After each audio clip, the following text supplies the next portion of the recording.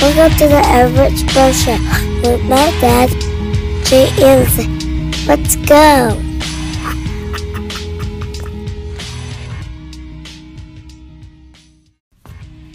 I really haven't figured out the best way to discuss this whole shutdown thing. As you all are probably aware, and I think as I may have mentioned in the past, I am not a government employee. I do, however, have federal government employees in my in my extended family, and many of them are going to start losing checks on Friday unless this whole shutdown is over.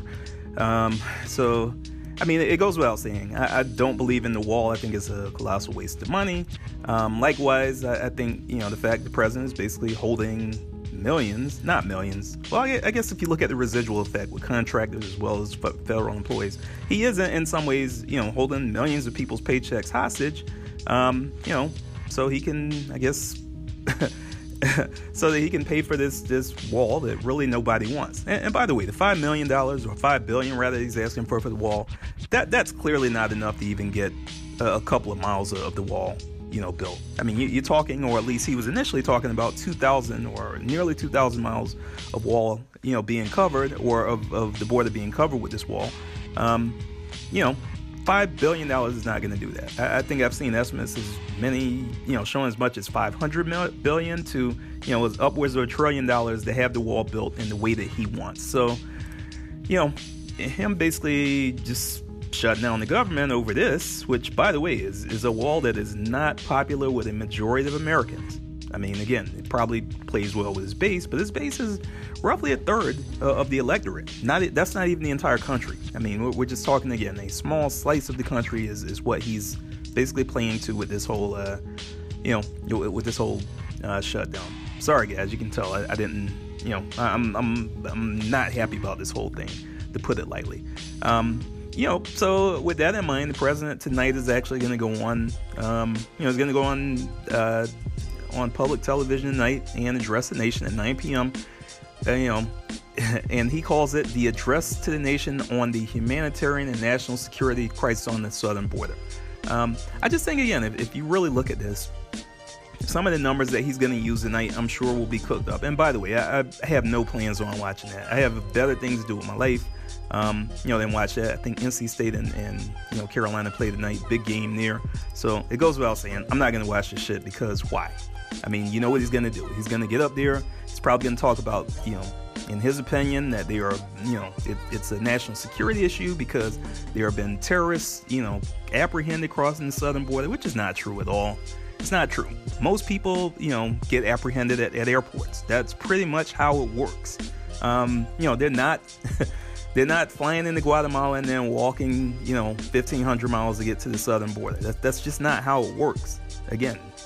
So, a lot of this just exaggeration about, one, it was a caravan, remember that at one point, then they were invaders, and now those numbers have dwindled substantially. So many of those people have just decided, hey, I don't want to deal with this, I'm just going to resettle here in Mexico. That's what a lot of people, if you look at that, initially there were 4,000 to 5,000 people in that caravan. That's dwindled substantially. And now that they are actually arriving at the border, you're seeing small amounts of people, and they are asking for asylum. They're not trying to sneak across the border. They are doing exactly what you should do. Cross the border, either at one of the checkpoints and apply for asylum, or get yourself apprehended crossing the border and then apply for asylum. That's pretty much what the process looks like. So, you're going to hear a lot of exaggerations about it, I'm sure. He's going to, trump up a bunch of numbers. No pun intended there. And I wonder, the networks seem to be obligated to carry this, and I'm sure they're going to do that tonight. But I'd like to see one brave network do, real-time fact-checking. That's what I want to see. So as he starts saying things like, caravans or, people, or terrorists or blah, blah, blah, blah, I want him to be fact-checked, in real time. I want them to just show at the bottom of the screen or on the side of the screen, however they want to do it, what he just said is not true. Here is exactly what's true. Again, this is a president that in 710 days, and this is as of this morning, has made 7,645 false or misleading claims. It is amazing that somebody's keeping track of that, by the way. So, again, he's just a pathological liar. That's what he does. That's how he got into office, on the whole fallacy of President Obama being born in Kenya. And I think, again, it's a waste of time.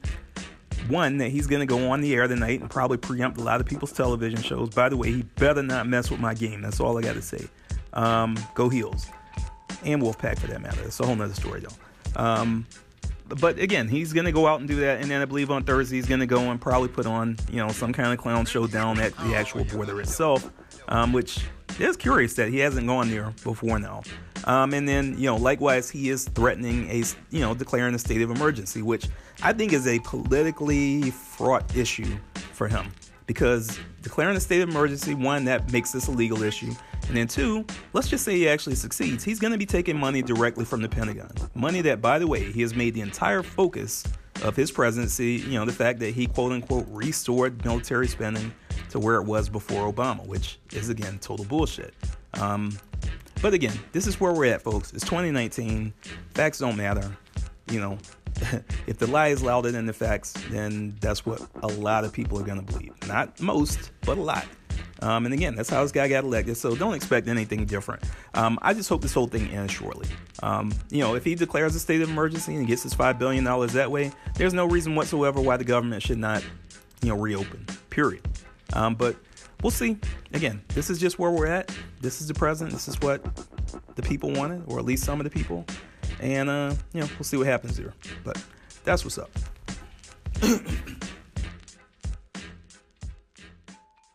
You love this podcast? I know you do. So, if you want more, follow us on Twitter at The Average Bro Show. If you listen to this on Apple Podcasts, smash that rating button or give us a comment, because it always helps with visibility. And finally, if you really want to help the show out, go to anchor.fm/averagebroshow/support and learn how you can make a monthly recurring financial donation to make the podcast that you love even better. That's what's up.